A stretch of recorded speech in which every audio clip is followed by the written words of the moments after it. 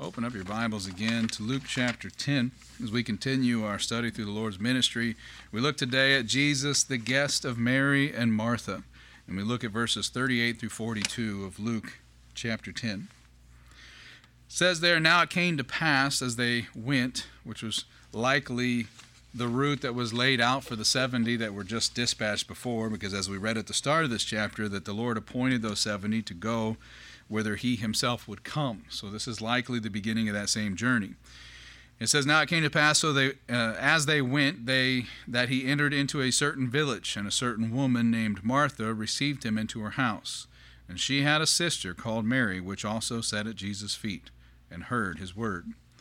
But Martha was cumbered." This word cumbered, according to Strong's, means to draw around, to draw away, or to distract. She was cumbered about much serving, and came to him and said, "Lord, dost thou not care that my sister hath left me to serve alone? Bid her therefore that she help me." And Jesus answered and said unto her, "Martha, Martha, thou art careful, or anxious, or troubled with the care of," and troubled, which also can be translated disturbed or disquieted, about many things. "But one thing is needful." And again, Strong's defines that word as necessity or duty. One thing is needful. One thing is your duty. One thing is your necessity. "And Mary hath chosen that good part, which shall not be taken away from her." Heavenly Father, once again, we ask you bless the study, bless your word. Remove from our minds distraction, that we might honestly be fed and prepared for the week that lies ahead. Help each and every one of us to be focused on the salvation of souls, the edification of your brethren, of our brethren, and Lord, that we would live holy lives according to the Scriptures. We ask, Father, again, that we be equipped as Bereans to search forever the Scriptures for the truth on everything that we have a part and play in, and even this continued study here, Lord, that we would see that the Scriptures edify these truths that are laid out. We ask, Father, again, you be with your people, be with those who have departed, be with the visitors who continue to be with us, and those that might listen or watch these services. We ask for these things in Jesus' name. Amen. This is our first introduction. Again, as this study is chronological, this is our first introduction to Mary and Martha. They have a brother that we've spoken of in a few other lessons, Lazarus, and it is the brother, Lazarus, that died and was called to come forth. And that hasn't happened yet. But as we see in John 11, the same chapter that has his death, we see a great love that the Lord had for them.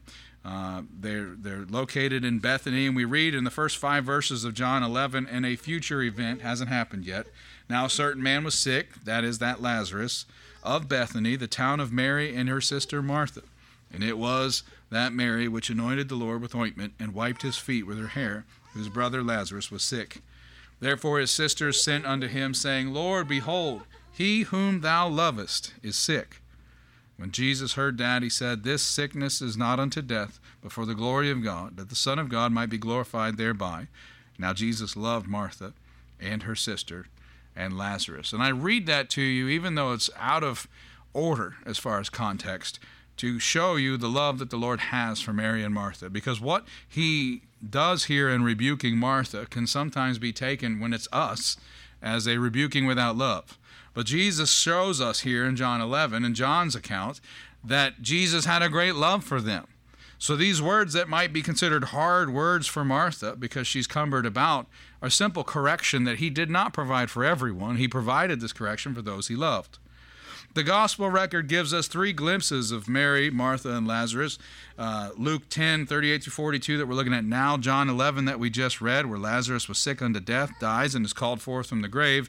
And again in John chapter 12, verses 1 through 11, where we see this once dead man has a place at the supper table.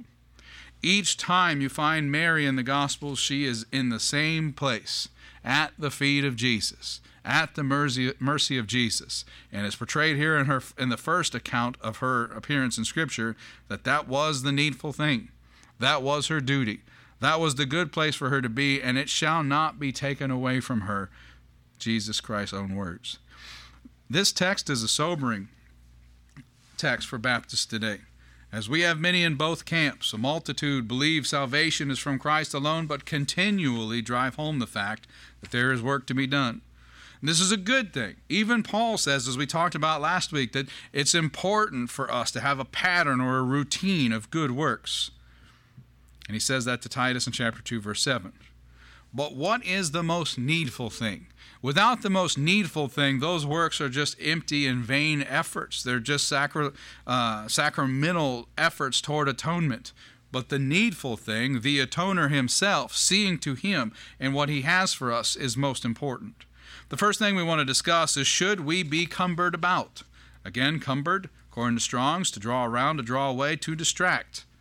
Well, we can see from his definition of cumbered that Martha was drawn away by serving. We can immediately say that it is not a good thing in this circumstance.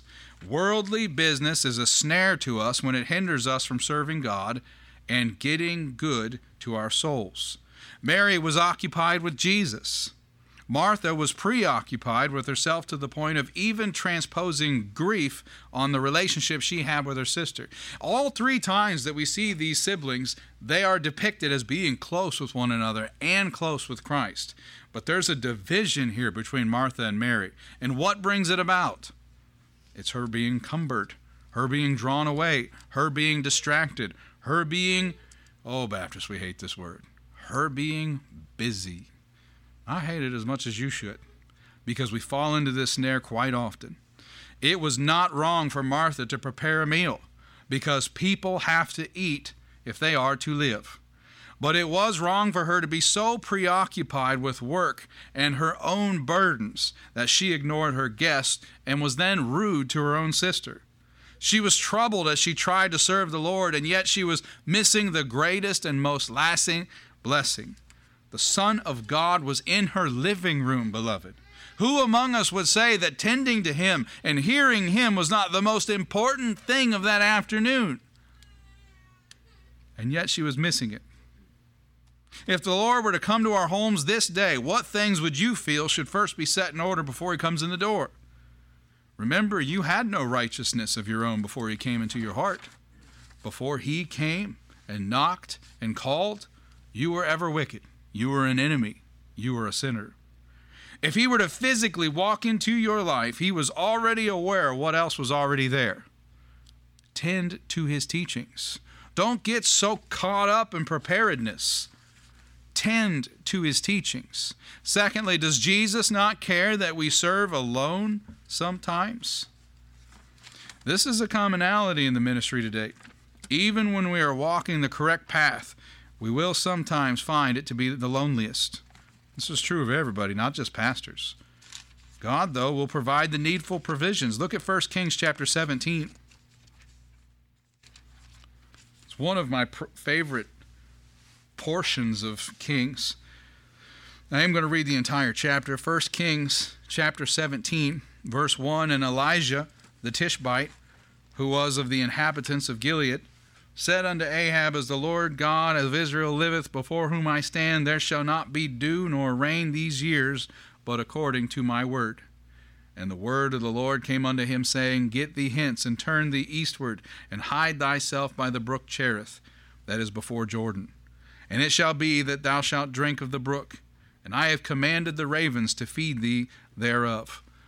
So what he pronounced for Ahab fell upon everyone. Elijah was also impacted. He needed to eat to live. He needed to have drink to live. And our God, our sovereign God, whose sovereignty has not changed in value since this time, provided meat for him from ravens, provided drink for him from the brook. He was cared for. Verse 5, So he went and did according unto the word of the Lord, for he went and dwelt by the brook Cherith that is before Jordan. And what do you know? Ravens brought him bread and fish in the morning, and bread and fish in the evening, and he drank of the brook. And it came to pass after a while that the brook dried up, because there had been no rain in the land. This is no little thing. What would a raven typically do with bread in its mouth? Eat it down. What would a raven do with fish in its mouth? Its primal urge would be to eat it, to devour it. The Lord literally redirected the urge of these birds to instead have compassion on his man. Once again, we see a very common fruit from God's working. a compassion even from the animals to answer the call of God. Verse 8, and the word of the Lord came unto him, saying, Arise, get thee to Zarephath, which belongeth to Zidon, and dwell there. Behold, I have commanded a widow woman there to sustain thee. So he arose, went to Zarephath. And when he came to the gate of the city, behold, the widow woman was there, gathering of sticks. And he called to her and said, Fetch me, I pray thee, a little water in a vessel, that I may drink. What an insult this would be to this woman. Listen, verse 11, and as she was going to fetch it, he called to her and said, One more thing, bring me, I pray thee, a morsel of bread in thine hand. And she said, As the Lord thy God liveth, I have not a cake, but an handful of meal in a barrel, and a little oil in a cruse. And behold, I am gathering sticks, that I may go in and dress it for me and my son, that we may eat it and die. Am I misreading that? Am I adding an emotion to that verse that's not there? This is a woman. She's described as a widow. This means her husband died. She has a son. She has no meal or oil to go one more day. She's literally gathering sticks to die. And Elijah said unto her in verse 13, Fear not, go and do as thou hast said, but make me thereof a little cake first, and bring it unto me, and after make for thee and for thy son. For thus saith the Lord God of Israel, The barrel of meal shall not waste, neither shall the cruse of oil fail, until the day that the Lord sendeth rain upon the earth. And she went and did according to the saying of Elijah, and she and he and her house did eat many days. And the barrel of meat wasted not, neither did the cruse of oil fail, according to the word of the Lord, which he spake by Elijah. So far, beloved, you can trust the Lord's going to provide even by ravens. And so far, you can't really trust the barrel, because if the Lord's with it, it continues to provide. Many days. She was prepared to die the day he arrived in town, and yet the barrel provided many days. Verse 17, and it came to pass after these things that the son of the woman, the mistress of the house, fell sick, and his sickness was sore, and there was no breath left in him. And she said unto Elijah, What have I to do with thee, O thou man of God? Art thou come unto me to call my sin to remembrance and to slay my son? It's important for us to understand that many days, that's the description of the text, many days before this, she was prepared to die. She had accepted that she and her son would both die. But her response in verse 18 is very different now when death was actually upon them. Verse 19, and he said unto her, Give me thy son. And he took him out of her bosom and carried him up unto a loft, where he abode and laid him upon his own bed. And he cried unto the Lord and said, O Lord my God, hast thou also brought evil upon the widow with whom I sojourn by slaying her son? And he stretched himself upon the child 3 times and cried unto the Lord and said, O Lord my God, I pray thee, let this child's soul come into him again. And the Lord heard the voice of Elijah, and the soul of the child came into him again, and he revived. And Elijah took the child and brought him down out of the chamber into the house, and delivered him unto his mother. And Elijah said, See, thy son liveth.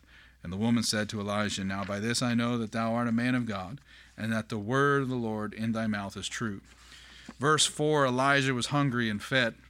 The widow woman was preparing to die, as she and her son were without resources to live, but God provided her aid through his man in verse 16, and the provision wasted not and failed not.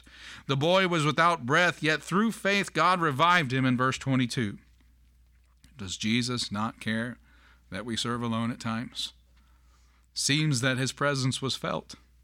You might be alone in this life, away from all other men, but you are never far from God. He created this place. He created all things, including time itself. He is everywhere and at all times, as we described when we talked about his sovereignty. Read Sister Martha's words carefully, beloved. Lord, dost thou not care that my sister hath left me to serve alone?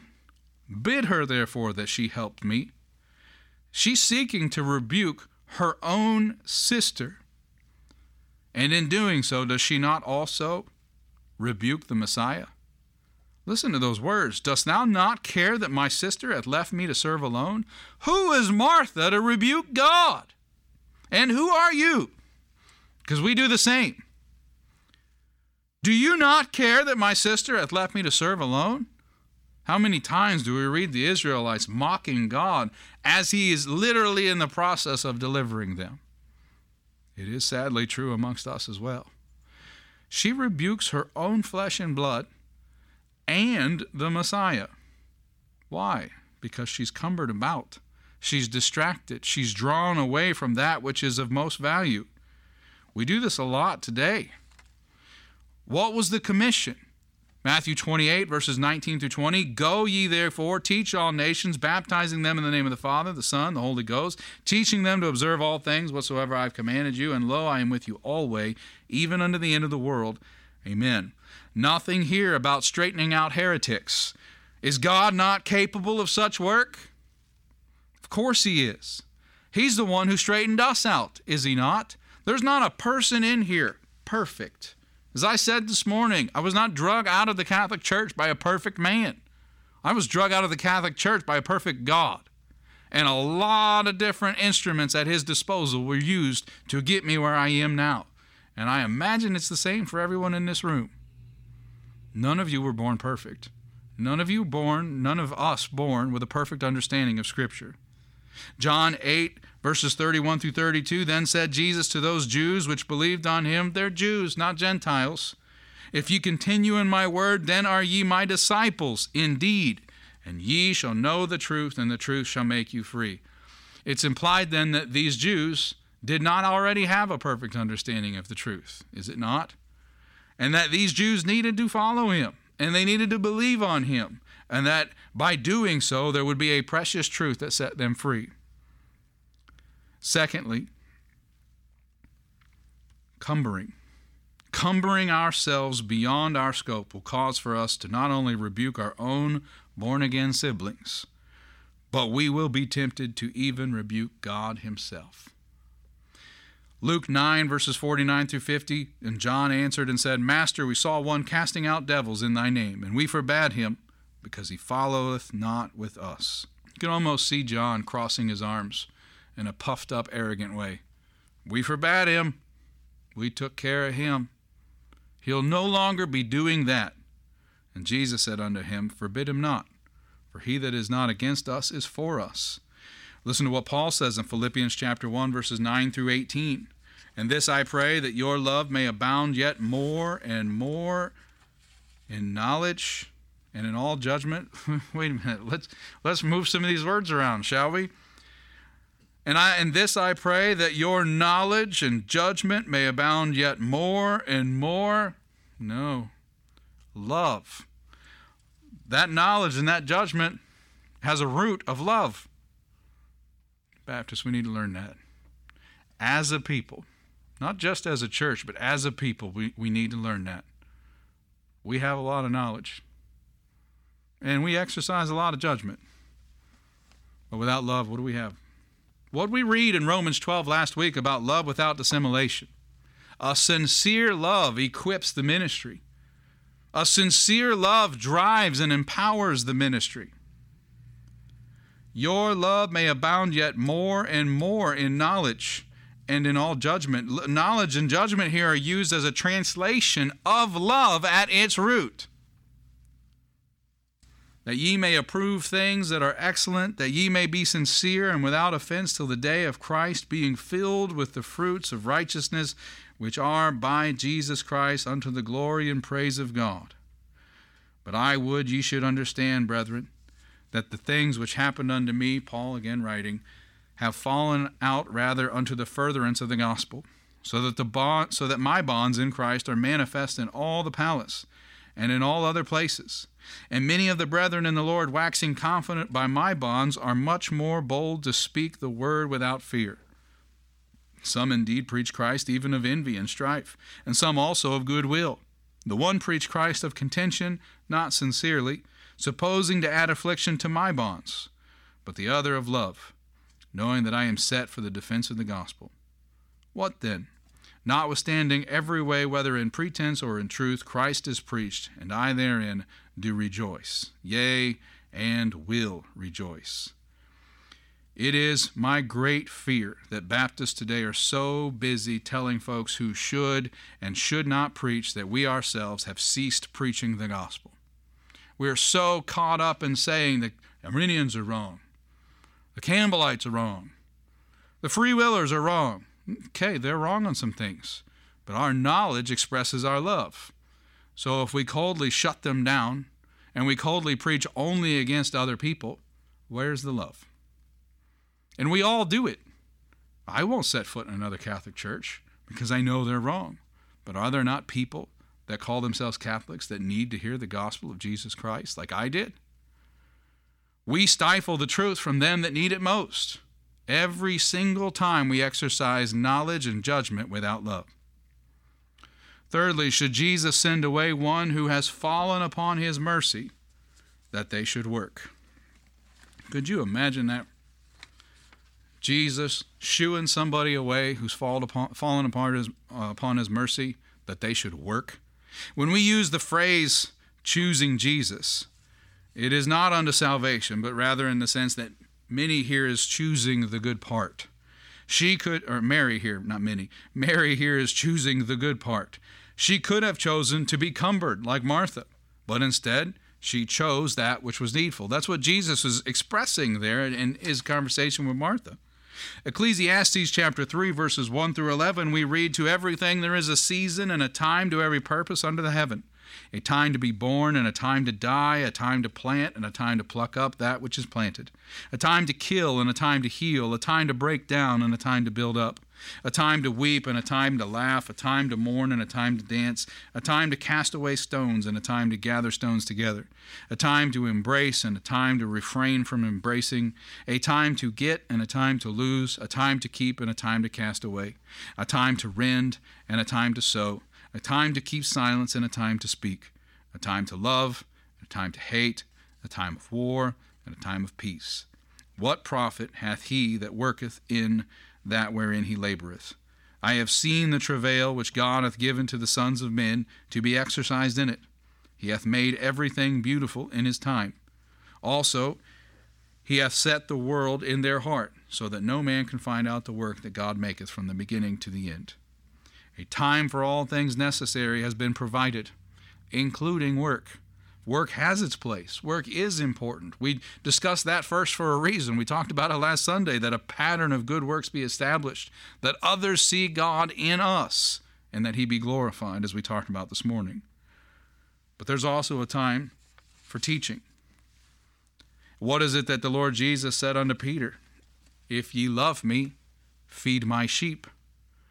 Beloved, we need to be fed. We need to attend to the teaching of God. Matthew Henry wrote that sitting at Christ's feet signifies readiness to receive his word and submission to the guidance of it. It also signifies that we have faith he will give us tomorrow to work. A time for rest when required and a time of rejoicing at his coming. Would he that knows all things not also know that what he teaches us, he needs to give us time to exercise? That what he tells us to go and do, we must have time to actually go and do it? Is he not wise in his asking of us? Of course he is.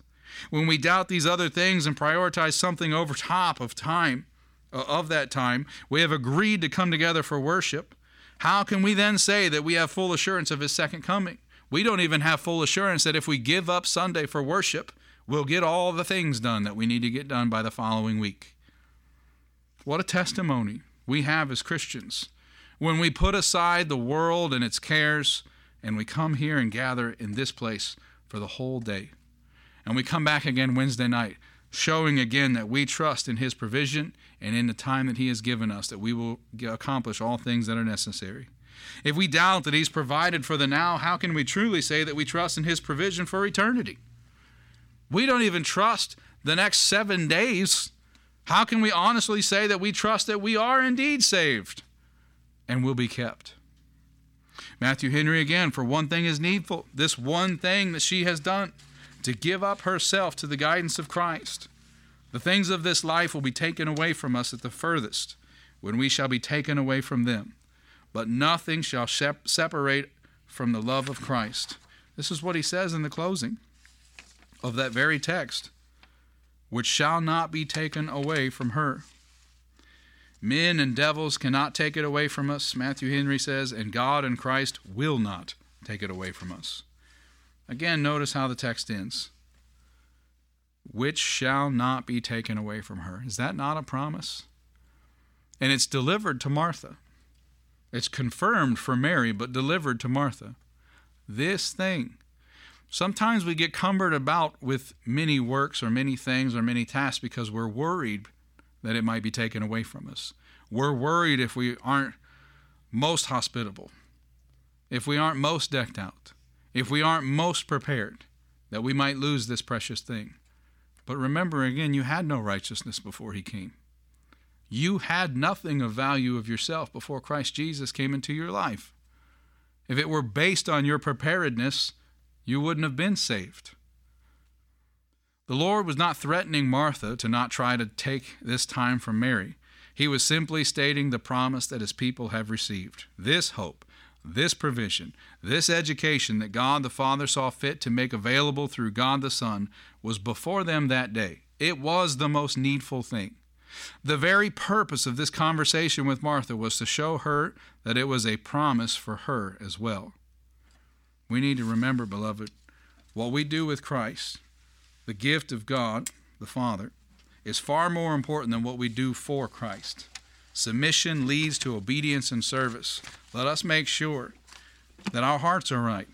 Now, I'm not telling you to make sure the one sitting in the pew with you has a right heart. We have to make sure our heart is right. Mary elected that day that which was most needful. What have you elected?